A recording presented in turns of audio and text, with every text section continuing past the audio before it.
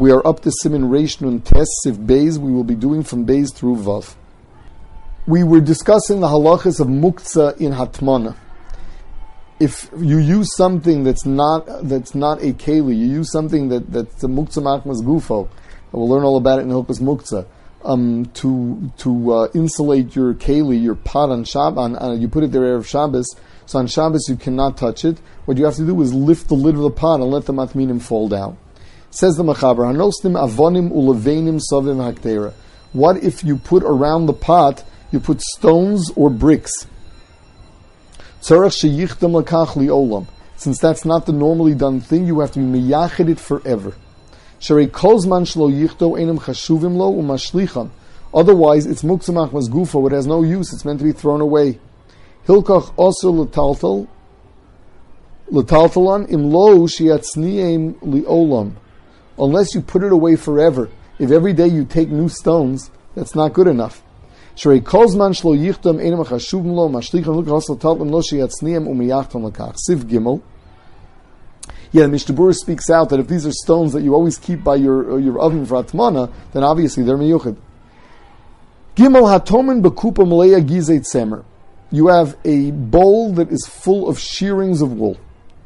Sha'asa letaltal. They were set aside for sale, so you're not allowed to move them. They're muktzah.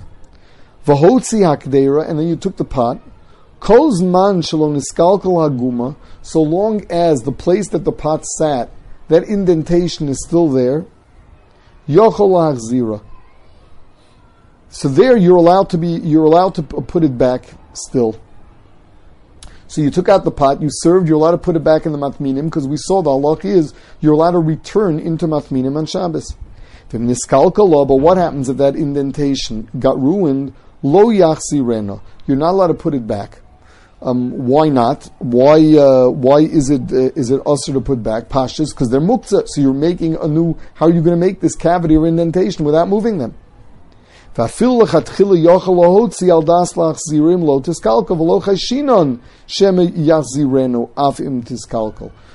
to leave it there, take it out, and hope that it still remain there. That's still mutter.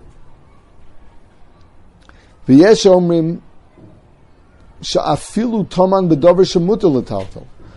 say that the issue is not muktzah.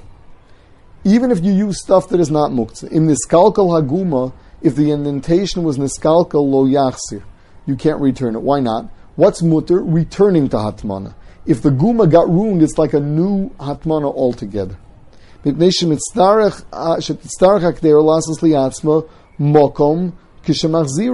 going to have to create its own new guma. It's as if you're doing hatmana. Sif Dalid, Tomam bedover sheina nitl, v'kisa pia bedover anitl, magala kisi v'ochas b'ktera motzia. If the top had things that are not muktzah, the sides were muktzah, take off the top ones, lift the pot, and let the inside fall. Toman v'kisa bedover sheina nitl. If you not only did hatmana, but you also covered it with something that's not nitl, that is muktzah. In mikzas hakdera magula notlo machsirim laveinu notl. If there's at least part of it that's exposed, you can grab the pot from there. If not, you're stuck. You can't grab the pot altogether. Finally, Vav. Yontiv shechaliyas be'erev Shabbos, yesh mi she'osur lahatmin ba'avonim mishum davik binyan. V'yesh matirin. There's a machlokas haposkim. If you're allowed to do hatmana on Yontif for Shabbos, with an erev tafshilin, of course, is this considered some kind of tikkun or is it not?